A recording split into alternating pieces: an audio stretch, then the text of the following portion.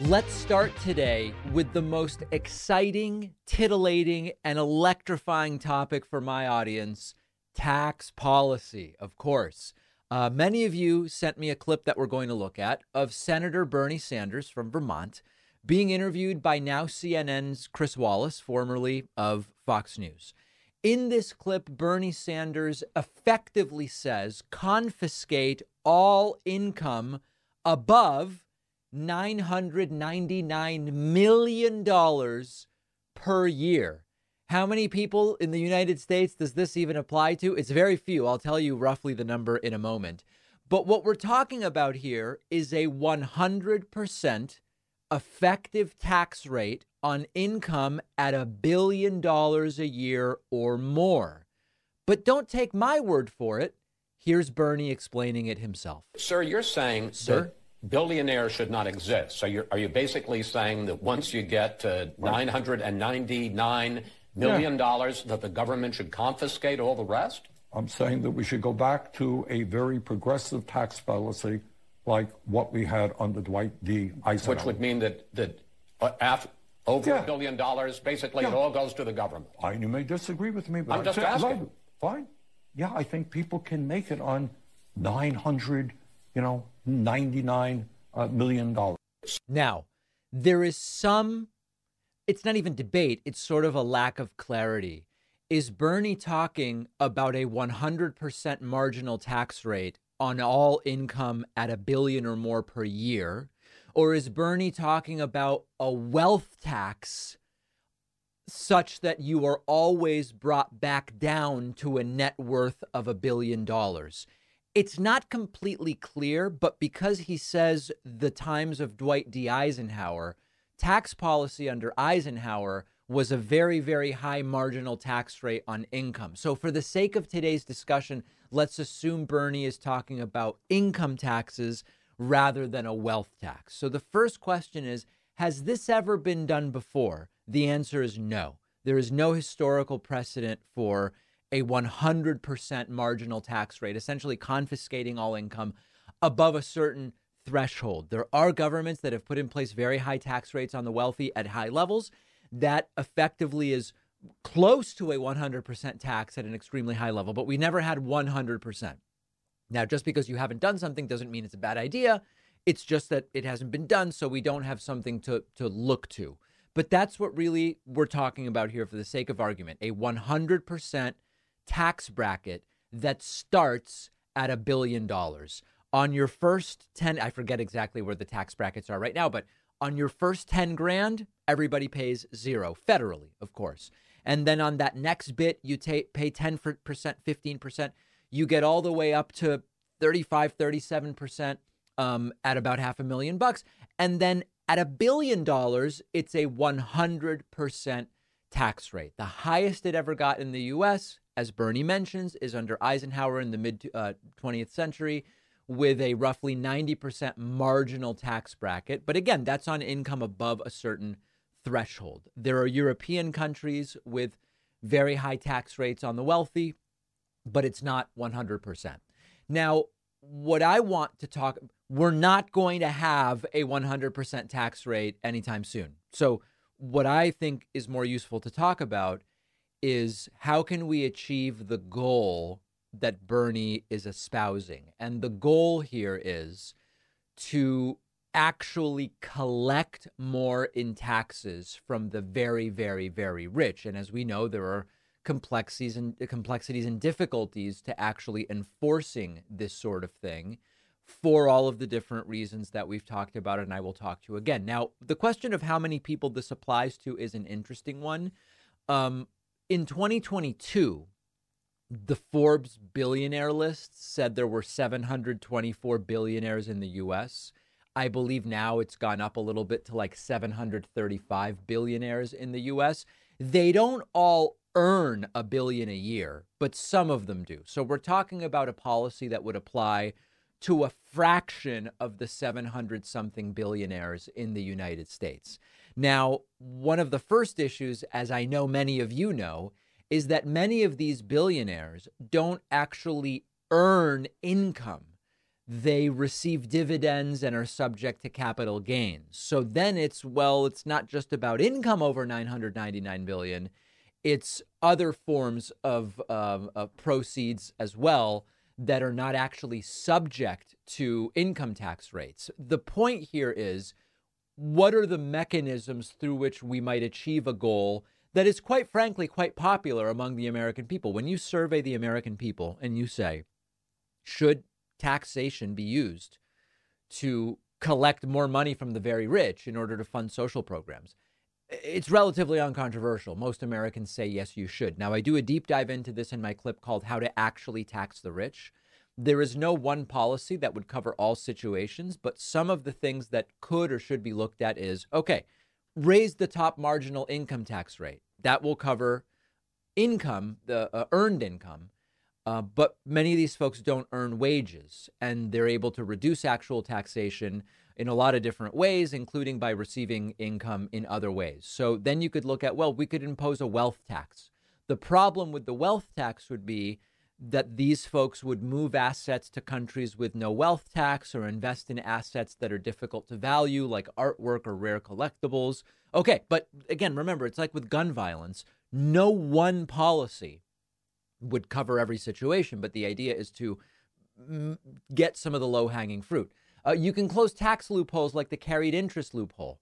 The counter to that is you can move assets offshore, you can change business structure, you can lobby for a different loophole, you can shift investments to tax-exempt assets like municipal bonds. It's not realistic for most hedge funds, certainly, but that's another possibility.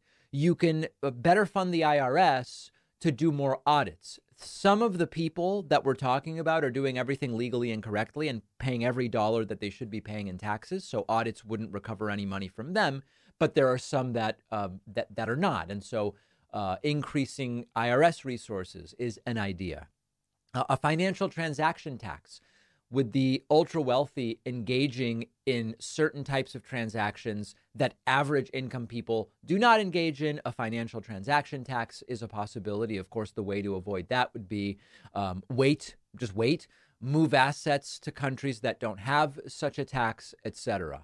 You could require country by country income reporting for companies. One of the ways that companies can avoid corporate taxes, now we're talking about companies rather than individuals, is shifting income to other countries that is no longer subject to American taxation. You could pass a law that says, no, that has to be reported and there has to be some kind of corporate minimum tax that is paid. You can also look at raising the tax rate on capital gains. And so that would get around this issue of a lot of these very rich folks aren't earning income subject to income taxes, so you can raise the tax on capital gains. The way around that would be you just wait to realize the gains or look at other mechanisms.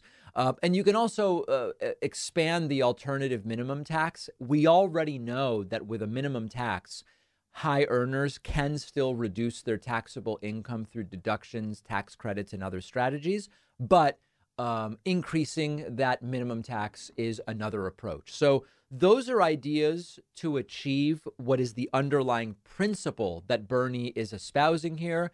I don't expect a 100% tax bracket anytime soon in the United States. I never say never, but certainly not in at least the next 5 years. There is new polling that reveals the priorities of Republican voters in 2024, and it is utterly and fundamentally cuckoo for Cocoa Puffs. The modern American conservative movement is focused on some really wild stuff.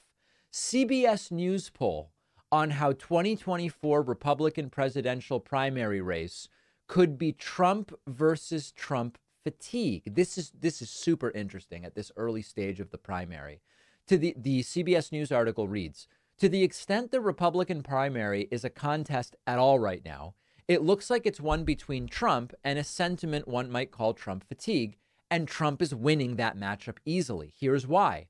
MAGA-sounding ideas are widely held in the Republican electorate, an environment that plays heavily to Trump's advantage. There's big demand for a candidate who says Trump won in 2020, who challenges woke ideas, who doesn't criticize Trump, and for good measure makes liberals angry. Trump leads in all of those areas. Meanwhile, there are some Republicans who say they're exhausted by Trump and he's too controversial, but they are greatly outnumbered today. Check this out. Top answers from likely Republican primary voters. These are folks who, based on their answers, have been categorized as likely to vote in the primary. Primary, remember, that's a critically important detail. 2024 Republican nomination.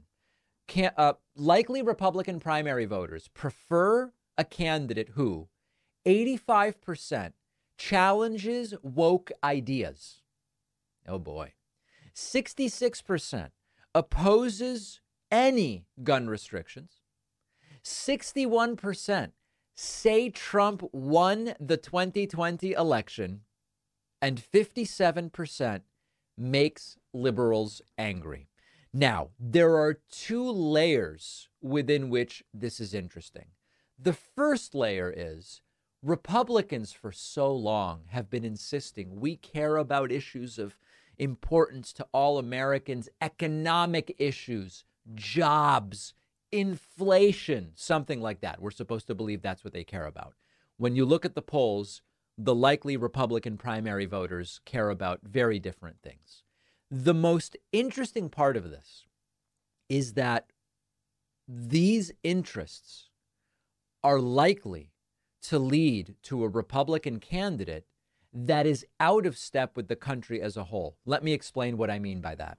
When Trump was arrested and his approval went up among Republican primary voters, one of the things we saw, we surmised, we noticed, is that while it is likely to help Trump in the primary by energizing his base because he's been treated so unfairly, the whole thing, it's not likely to get him any new votes in the general election.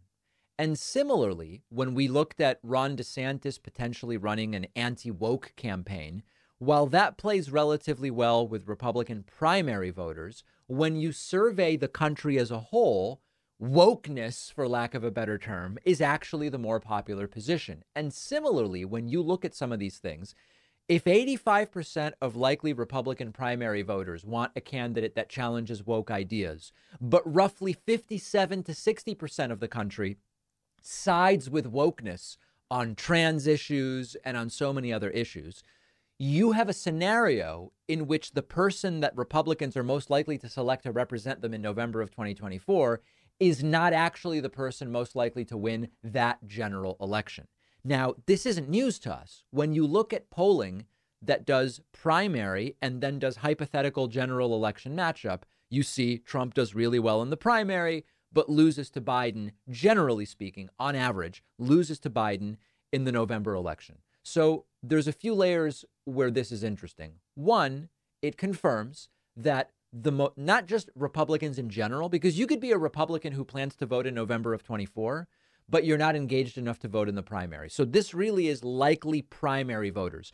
The likely primary electorate of the Republican Party is very much out of step with the way that the country as a whole is going. That's number one.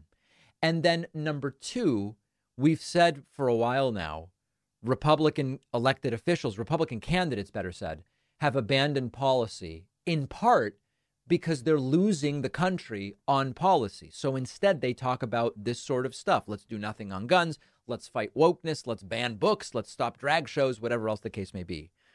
That is in itself also not apparently a winning ideology or a winning platform. They've lost on policy, so they've abandoned it and they've moved on to cultural issues.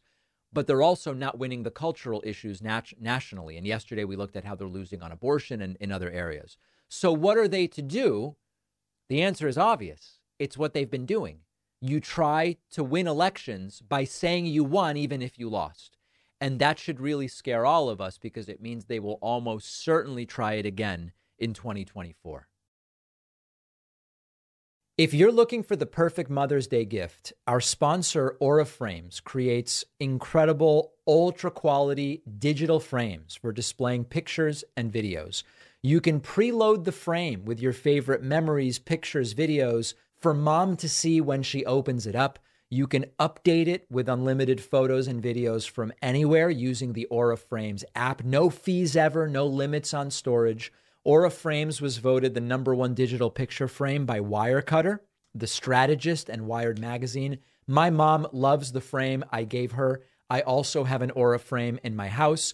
When we were just traveling, I was able to immediately add pictures which pop up on my mom's frame. And I've noticed the photos look like real prints, such high resolution, and the display is calibrated so that you can not even tell it's a screen. Aura Frames has an awesome Mother's Day deal for my audience. You'll get up to $30 off their best-selling Carver mat frame and free shipping. Go to auraframes.com/Pacman. Use the code Pacman. That's AURA frames.com/Pacman. Use code Pacman for $30 off the Carver mat and free shipping. The info is in the podcast notes. One of our sponsors today is BetterHelp. Viewers of the show, listeners know I'm a big advocate of therapy. I think it's important to make it more accessible, remove any stigma that might be associated. We all carry around different stressors, big and small. When we keep them bottled up, it can start to affect us negatively. And therapy is a safe space to get things off your chest, figure out how to work through whatever's weighing you down.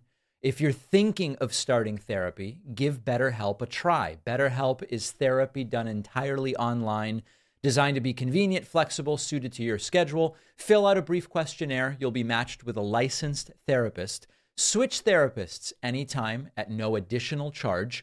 I'm a huge believer in talk therapy, and BetterHelp is making it more accessible to more people. You can even find a therapist who specializes in certain areas, which maybe you can't find where you are geographically. There are lots of great benefits to doing therapy online. Get it off your chest. Visit BetterHelp. Go to betterhelp.com/Pacman Show today to get 10% off your first month. That's betterhelp.com/Pacman Show. The link is in the podcast notes.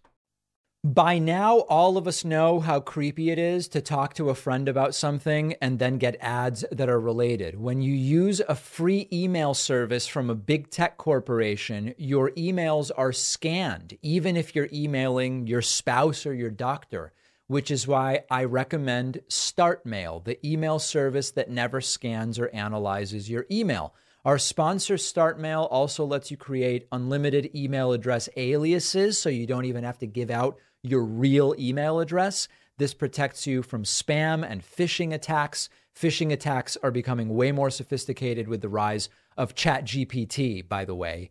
StartMail lets you encrypt any email you send, even if the recipient isn't using encryption.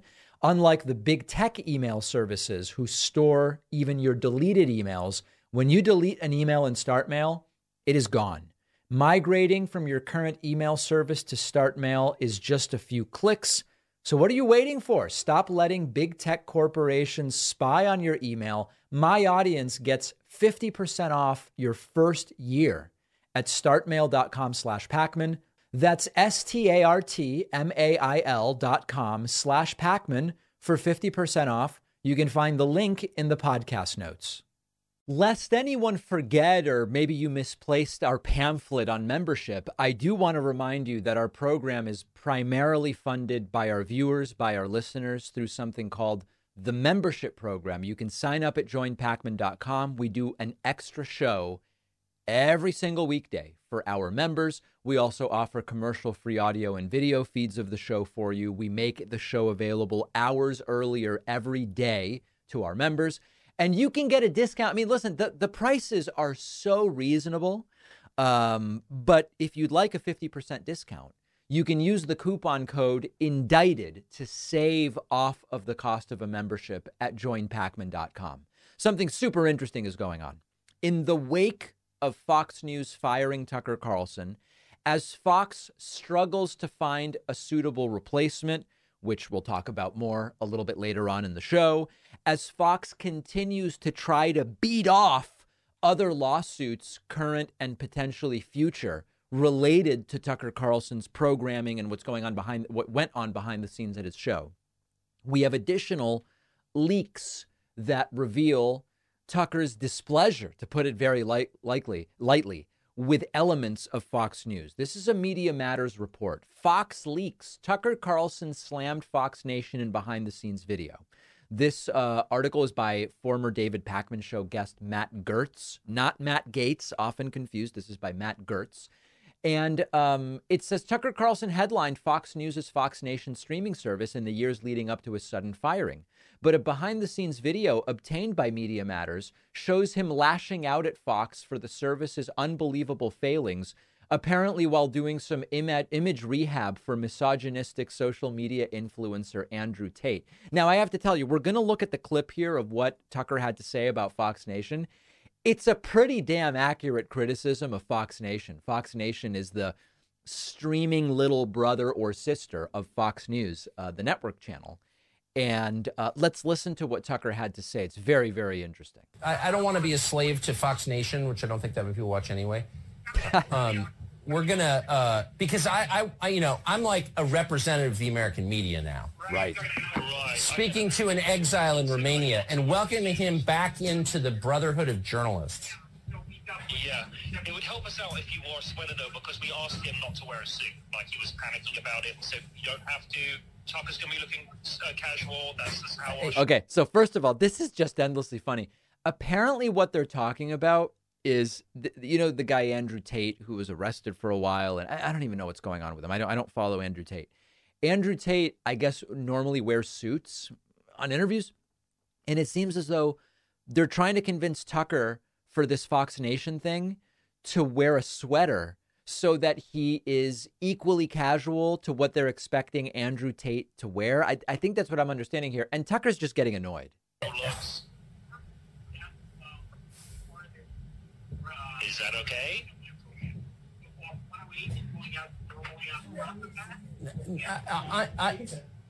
I mean, this is airing on the nighttime show, and I want it to look official. I don't want it to be like bro talk. And I, you know what I mean? Yeah, but the majority of it, like if we go like 45 minutes, it's going to be for Fox Nation. But nobody's going to watch it on Fox Nation. Nobody watches Fox Nation because the site sucks. This is just the best. I do not sympathize with Tucker on almost anything, but I've been in situations where, I'll have a direct affiliation with some entity, and then that entity has some other affiliation, and they end up making requests for things they want me to do, like at a conference. And I know that my contacts are really just being bugged by these other folks who I don't really want to have anything to do with. And they make these requests, and the frustration with Tucker about they're trying to make me do stuff that's really not good for me, and it's not good for anybody, and nobody's going to watch it anyway. I really empathize with that specifically. Beyond that, you all know my feelings about Tucker. So I'd really like to just dump the whole thing on YouTube. But anyway, that's just my view. I'm just frustrated with it's hard to use that site. I don't know why they're not fixing it. It's driving me insane. And they're making Lifetime movies, but they don't work on the infrastructure of the site. Like, what? It's crazy. And it drives me crazy because it's like we're doing all this extra work and no one can find it. It's unbelievable, actually. I don't know who runs that site. We're going to play a sizable chunk on the show tomorrow night. That's the plan. And then what it's going to do is drive a lot of people to watch this on Fox Nation. It's going to be a great help to what we're doing over there on TV today. I know, but we're doing our part. We're working like animals to produce all this content, and the people in charge of it, whoever that guy's, whatever his name is, they're ignoring the fact that the site doesn't work. And I think it's like a betrayal of our efforts. That's how I feel. So I think I've had this exact phone call with people. This is the funniest thing. It resonates so much with me. Now, of course, what Tucker wants to be disseminating instead of that is absolutely horrible stuff. The real story here is not Tucker's frustrations per se. It's that it appears as though this stuff was leaked from people associated with Fox News directly to Media Matters. And it is such a stunning turn of events when Fox affiliated people are leaking things to the left-wing Media Matters. And we're going to see what ultimately happens with the existing and forthcoming lawsuits against Fox News and the role that Tucker Carlson has to play there. I just filmed a podcast episode with Lex Friedman. Very long episode, like almost 4 hours long, pretty wide as well, probably 3 hours wide, if you can believe it. And it's going to be released soon. And we talk about the claimed reasons that Fox fired Tucker, which have to do with politics, which are false, and the real reasons that Fox fired Tucker, which have everything to do with legal liability and the fact that he's become a real problem. This, to me, is just funny. And Tucker's criticisms of Fox Nation are absolutely spot on. I've even been invited on Fox Nation, and they go, yeah, listen, Fox producer here, we'd like to have you on. Oh, like which show? Well, it's like the Fox Nation after the show, like the bonus show equivalent, but it's like not award winning the way ours is. And also there's like a guest host this week. So, and I'm sorry, guys, I'm just too busy. I've got a baby running around and diapers everywhere. It's crazy. I can't do it. I'm sorry. I can't do it. So that I very much identify with. All right. Now let's move to how is the search for Tucker Carlson's replacement going? I told you yesterday on the show that the Tucker Carlson hour on Fox News lost about half of its audience in the week after Tucker Carlson's firing. Not hugely surprising. People are tuning in for Tucker, right? I mean, when I go on vacation, we lose about 50% of our audience as well. The funny thing is that every guest host that they seem to try over there seems to just go worse and worse and worse. This one is really funny. Yesterday, the latest attempt at Tucker's replacement is a guy named Lawrence Jones, who's worked at Fox News for some period of time. He arguably did the worst job of anybody so far. He interviewed Asa Hutchinson. Asa Hutchinson is a Republican candidate. He's a former Republican governor, Republican candidate for president for the Republican nomination. His campaign is totally dead on arrival, but they interviewed him anyway. Fine. The interview lasted 8.5 minutes. The interviewer, Lawrence Jones, spoke about half of that time. More than 4 of the 8.5 minutes, Lawrence Jones was speaking, often yelling over Asa Hutchinson. And he tried the "why are you running" sort of gotcha. And when listen, I think the policies are stupid and they're bad policies, but Asa Hutchinson is naming the things he did as governor, which Republicans generally do like. And Jones tries to short circuit it by saying, every Republican does that stuff. And it's sort of like, well, what do you want me to say? I did the things Republicans like. Listen to this humiliating attempt at an interview. Role of the state. That's fair. That is spin. The Republicans have said what their position is. I understand that you are for free speech and all these other issues. And like I said, respectfully, sir, I understand that you're for economic freedom and all that. Those are the typical Republican positions. And that would work back in 2008 or even 2006. But there's a different Republican Party now. And when I ask you the question, why are you running, it seems like you're opposed to all of the things that the modern day Republican Party stands for. What do you say to that? Well, I disagree with that. I lowered taxes in Arkansas. That's a Republican position. Again, the typical Republican talking point. I created surpluses. Most Republicans have that Lawrence, you've got to listen to me as well. You've got to listen as well. We balance the budget. That's what Republicans do. We lead in this country. Yeah, but did you make fun of a disabled reporter? Do you pretend weightlift to attack trans people during your rallies? That's what the party wants now. Conservative principles, and whenever you're looking at our values, I stand second to none in terms of fighting for pro-life values and conservative values. Look at my record, Lawrence, Governor, and you'll see that. I just went through your record here, and as I said, and I gave you credit, for the normal Republican positions, you're right in line. But this is a new Republican Party. Thank you so much for your time, sir.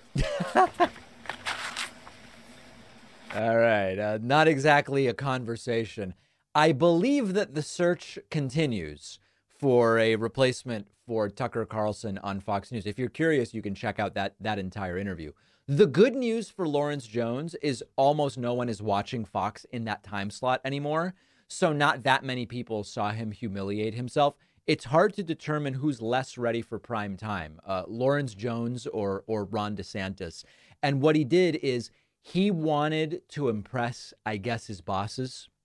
So he came out ready to fight because fight is good. But when you just talk over your guest and you speak for half the interview when you're supposed to be hearing the ideas of the other person, it just doesn't really work very well. And I expect, we'll see what the numbers look like by the end of this week. I expect that this week's Tucker ratings, the formerly Tucker ratings, will be even worse than last week. So Fox News certainly has some problems on its hands. I'm not too worried about helping them solve those problems. And if you're curious what this interview looked like, we'll have the clip on our Instagram, which you can find by searching Instagram for David Pakman Show. We're going to take a quick break. So much more to discuss with you today.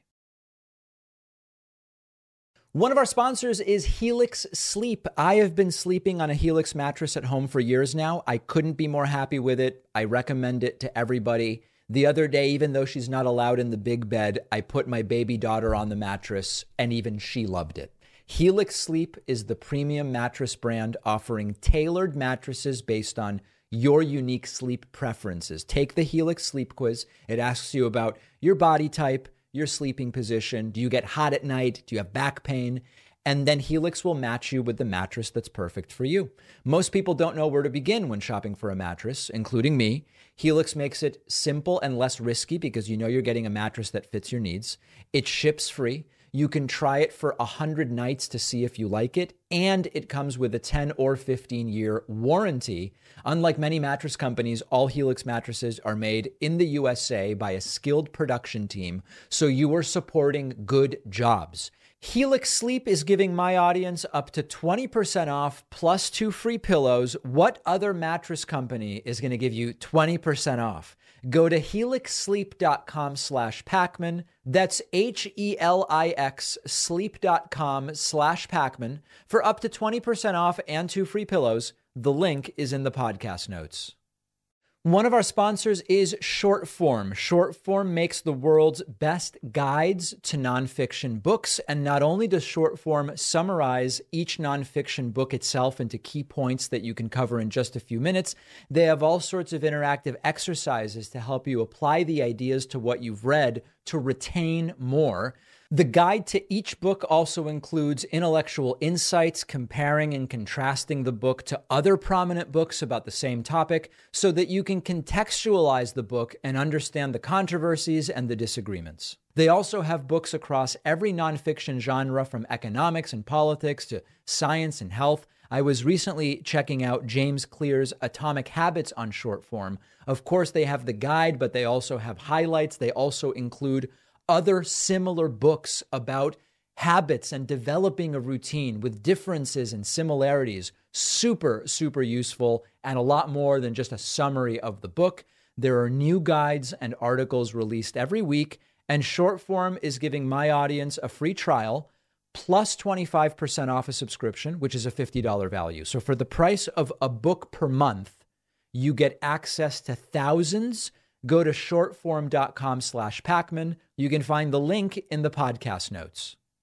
All right, let's talk a little bit about the shifting dynamics of the 2024 Republican primary. A number of interesting things happening over the last 48 hours. First and foremost, failed former President Donald Trump's very, I would call it an increasingly unhealthy obsession with Florida Republican Governor Ron DeSantis seems to be getting worse and worse and worse.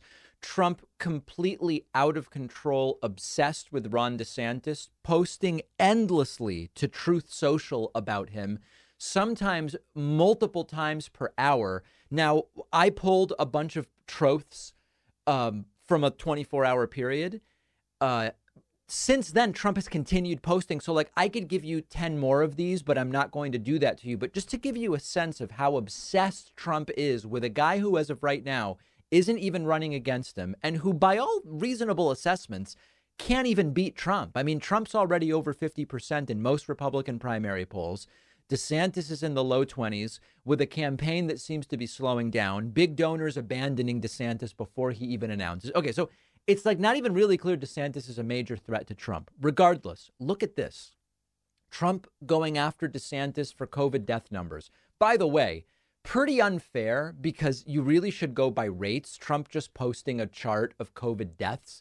But it's Florida has a huge population, so it would make more sense to look at COVID death rates. Regardless, he says, so explain, why did Ron DeSantis do a good job highly overrated. New York had fewer COVID cases. Now New York is better than Florida. For a while, Florida was better than New York.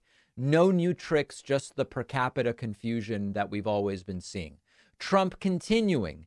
DeSanctimonious had nothing to do with Israel or the moving of the U.S. Embassy to Jerusalem. Never so much as mentioned it to me.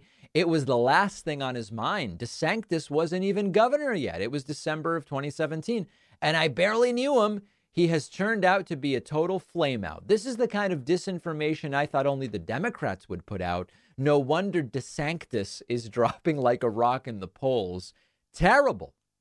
Trump continuing. And remember, this guy's not running yet, and he's also doing terribly in the polls. But Trump is just obsessed. Collapsing at home, DeSantis travels to Israel and proclaims he moved U.S. Embassy to Jerusalem, not Trump. But it doesn't stop there. Again, guys, this is like all within a few hours.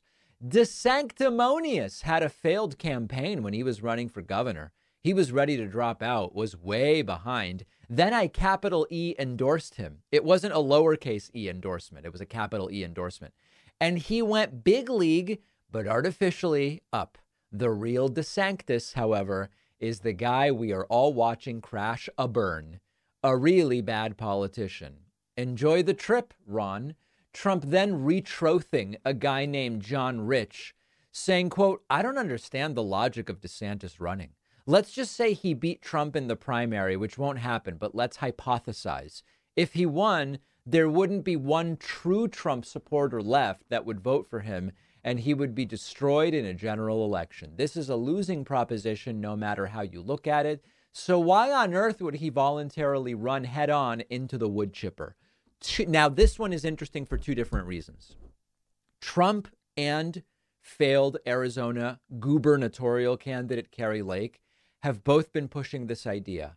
If DeSantis somehow won the primary, no Republicans would vote for him in the general.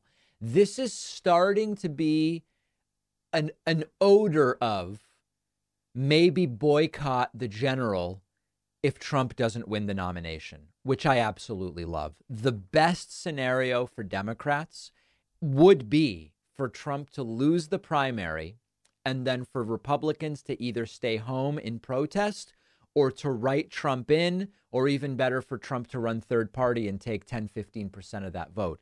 Those would be absolutely dream scenarios. So that's an interesting thing that Trump is now starting to signal boost the idea of Republicans wouldn't vote for DeSantis in the general. They wouldn't.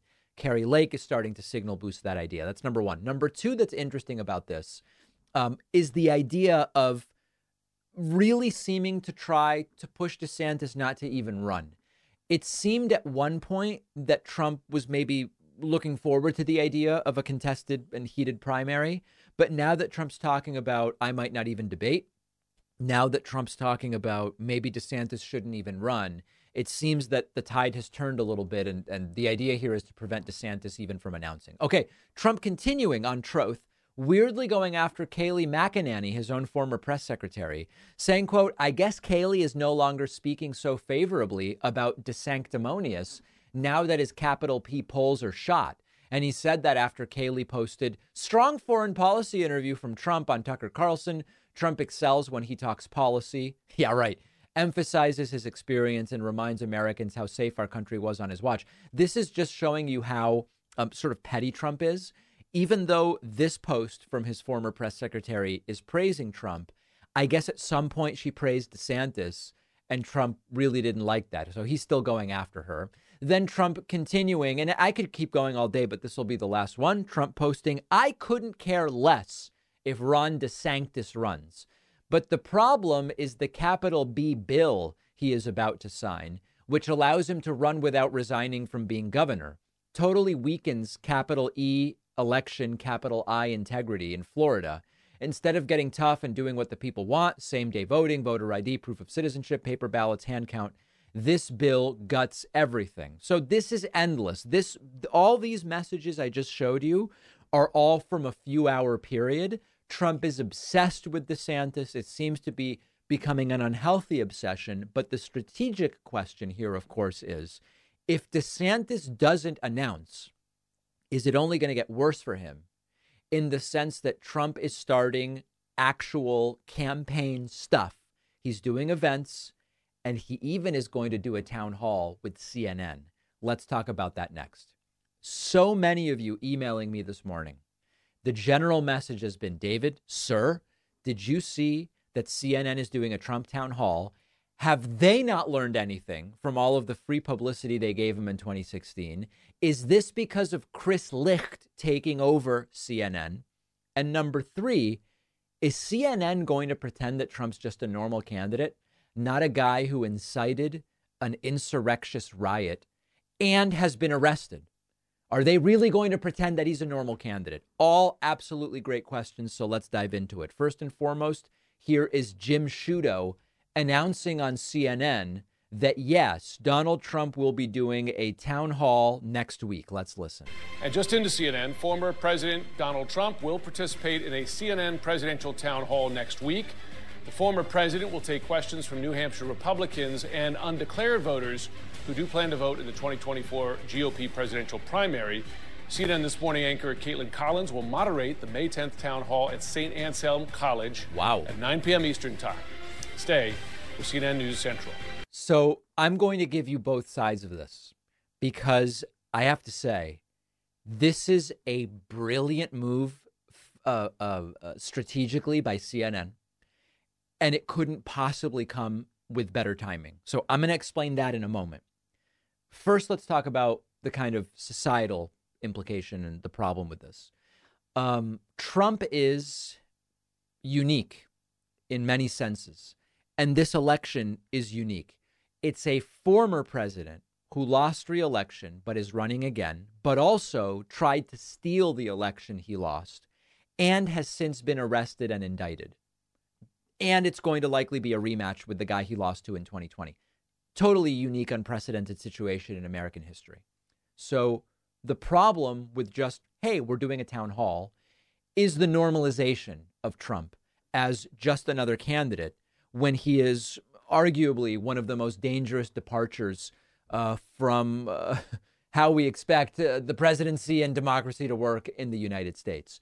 Our friend Brian Tyler Cohen found the moment from Kara Swisher's interview with CNN's current chief, Chris Licht, where he says, we're not going to turn into Trump 24/7. Here he is saying it. This was just in November. You ended up talking about him for 8 hours a day. Mm-hmm. And we're not going to do that. We're going to be very clear and take everything on a case-by-case basis about what level of coverage it should be. Mm-hmm. So meaning that it will not be quite hand-wavy. We are not going to be a 24/7 Trump news network. Okay. Now, a lot of things have changed since November 17th of 2022 when that podcast episode was filmed. And there are so many absolutely accurate criticisms of what CNN is doing. Our friend Aaron Rupar tweeted, quote, "It shouldn't have to be said, but it's irresponsible for any media outlet to treat a guy who attempted a coup after the last presidential election like a normal presidential candidate." Are they going to treat him like a normal presidential candidate next week on the town hall? I don't know. So that is all extraordinarily disturbing and concerning. We're going to have to see how they treat him. Now let's get to the genius of what CNN is doing. And again, it's really important. I'm not praising CNN in terms of how they're going to handle this. I don't know how they're going to handle it, but I'm extraordinarily concerned. The genius of what CNN is doing is that we now have, and this was probably planned before Tucker was fired by Fox News. We now have a situation where there are certainly millions of people in the United States at minimum who are furious with Fox News. They wrongly believe Tucker Carlson's firing was for political reasons. They agree with Trump's attacks on Fox News, which have been going on now for months. You have a group of people who are looking for any reason to find something other than Fox News to now become what they watch. Trump going on CNN is now giving all of those people the opportunity to say, you know what, CNN maybe is fake news, or maybe it was back when Trump was president, but Fox now is a disaster. I'm abandoning Fox. Fox is now the enemy. And look, CNN is at least giving my guy the time of day. They're going to give him a town hall and blah, blah, blah, blah. The timing is actually quite perfect for CNN from a business standpoint.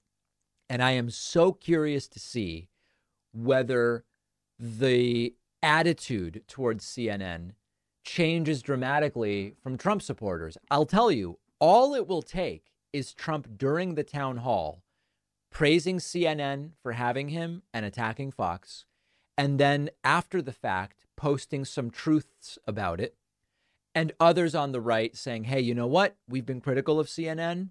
Fox is the problem. At least CNN is giving, my dad, Don Jr., can say it, the time of day or whatever else the case may be.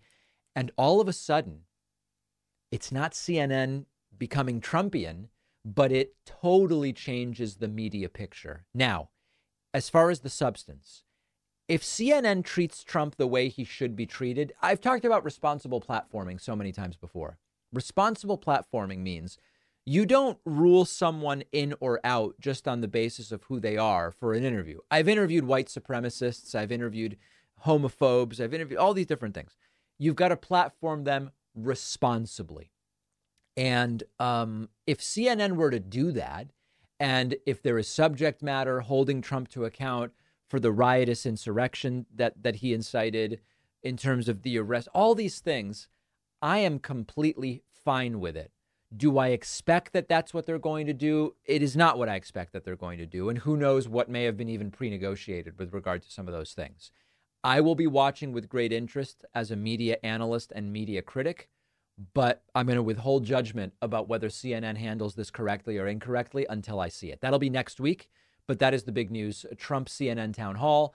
And this also gets to DeSantis by not announcing. And remember, he can't announce unless he resigns in Florida. Those are the rules from the governorship, unless he changes the law, which he's working on doing. So he's got a little bit of a problem. He actually can't announce right now if he wants to remain governor. But the other problem for DeSantis is, as he's sort of crumbling in the polls, he doesn't get any of these opportunities unless he's actually a candidate. A maybe candidate is not going to get a CNN town hall. This is a growing problem for Ron DeSantis that he's going to have to figure out. One of our sponsors is Electric e-bikes. I've been watching e-bike reviews on YouTube for a while because I've been thinking of getting one, and I continually come across Electric as the brand to go with if your budget is between $800 and $1,300. And I have to agree from experience. I've had my electric e-bike for a little while now. I've almost ditched my car and regularly bike at this point for errands and things around my neighborhood. It's awesome cardio because I'm still pedaling. I get there faster. I can see more. I'm reducing my carbon footprint. The e-bike came to my doorstep fully assembled. It has a bright LCD screen, 7-speed gearing, 5 levels of pedal assist, a powerful battery that you can take inside to charge. It's also fully foldable. I can put it in the back of my car.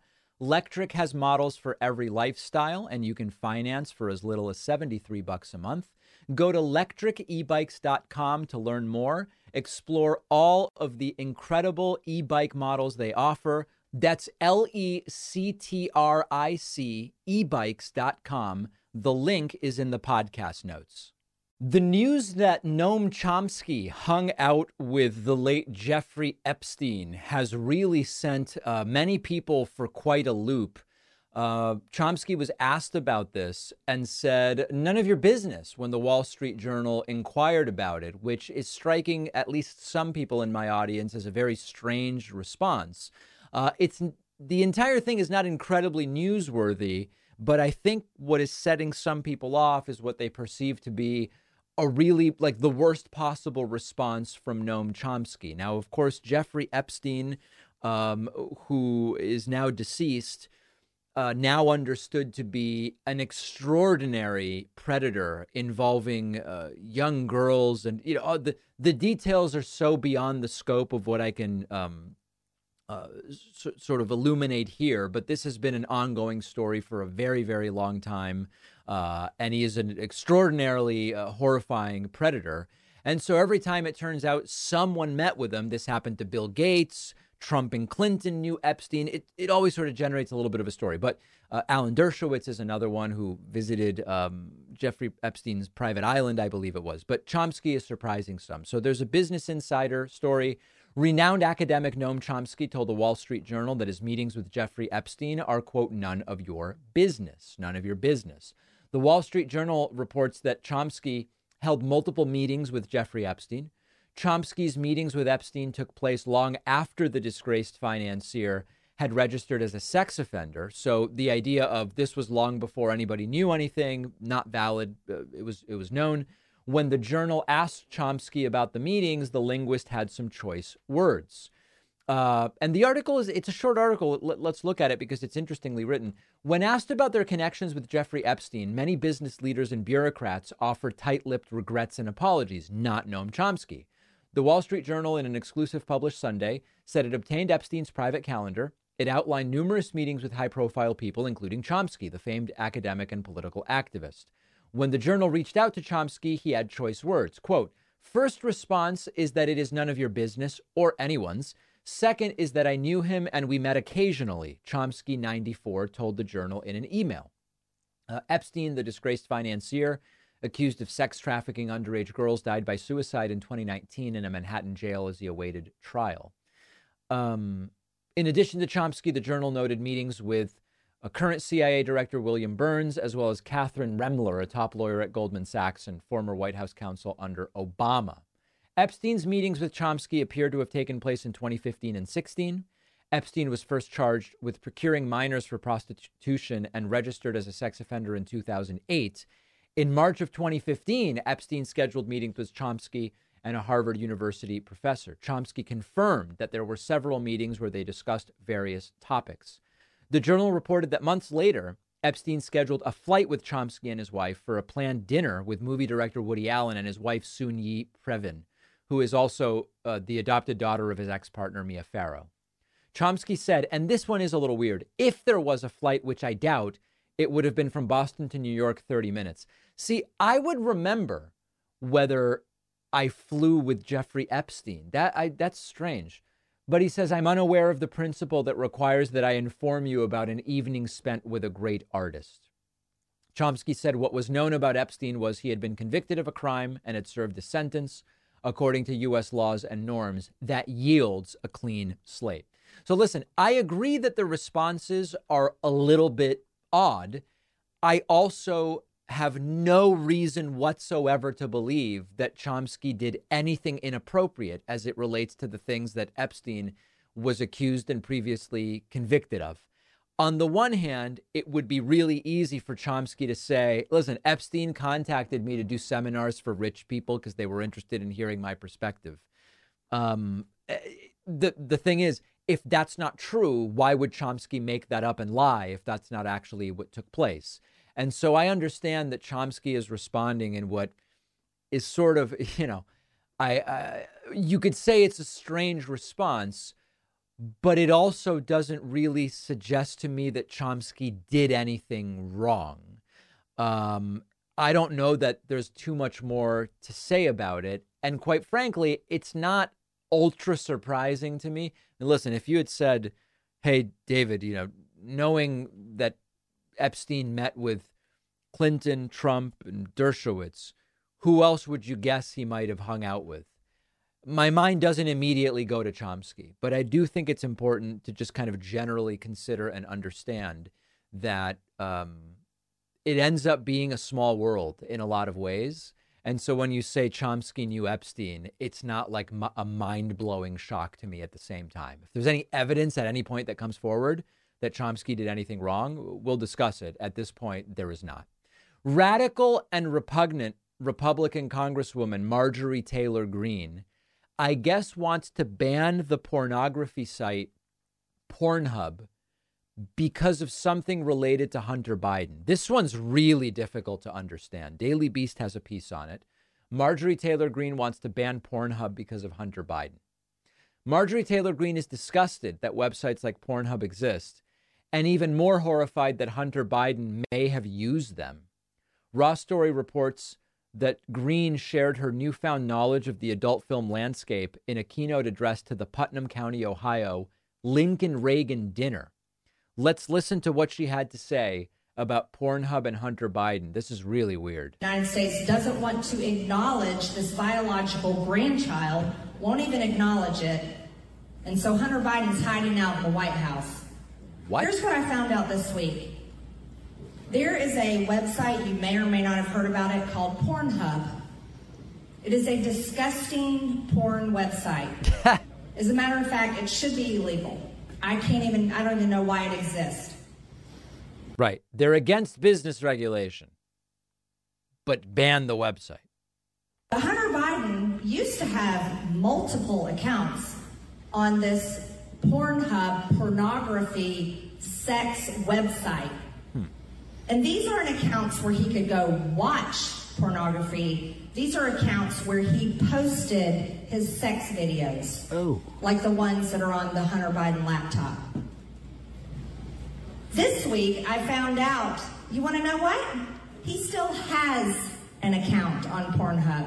Whoa. Now, I would also wonder, does he have Gmail? And should Gmail be banned?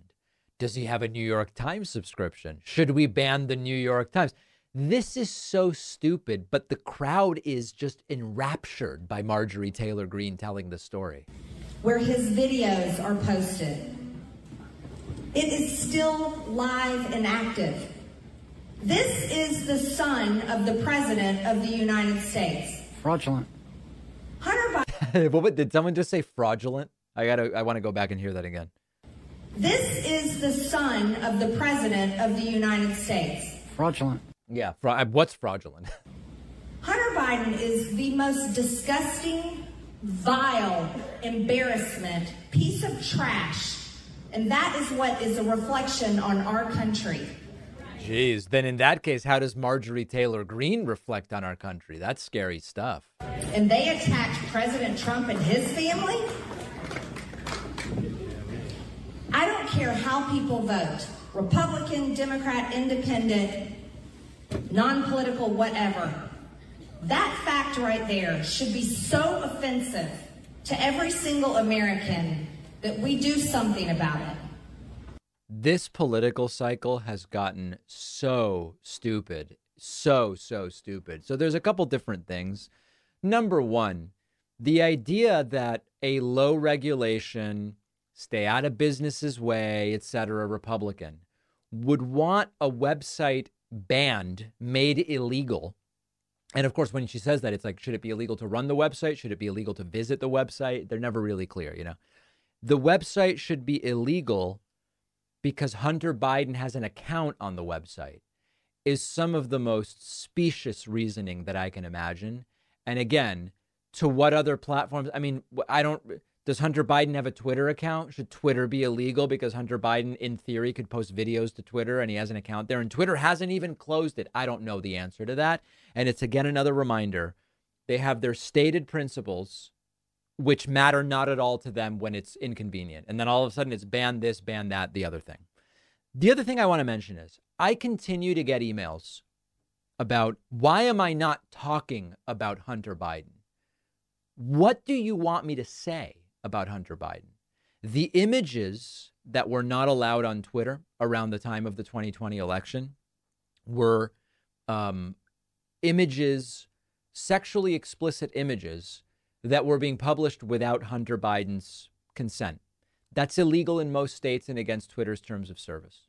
Now, if you want to make the argument that were those images not part of the articles that were being posted, the articles should have been allowed, I'm with you.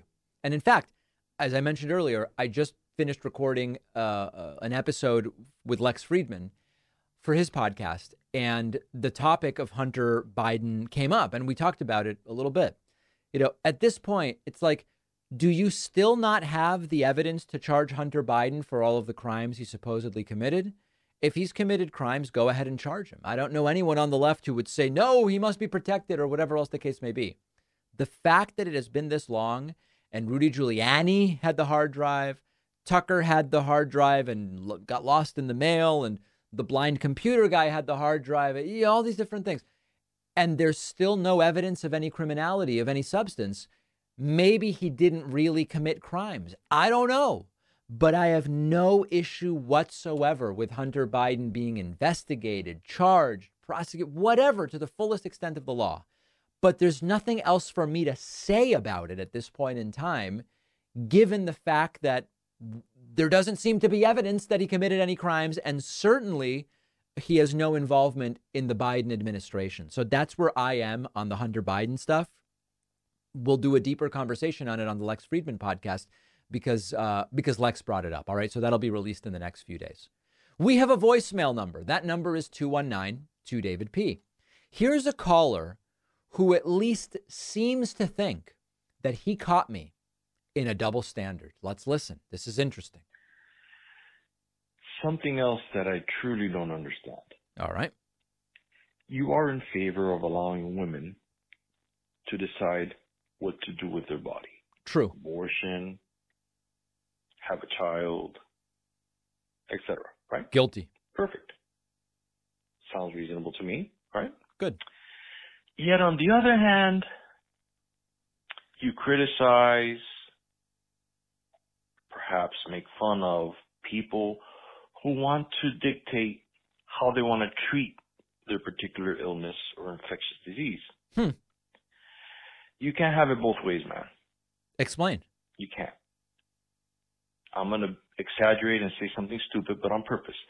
If I want to treat COVID or some other illness or infectious disease with bleach, with cockroach killer, with sawdust, okay, you should let me do it.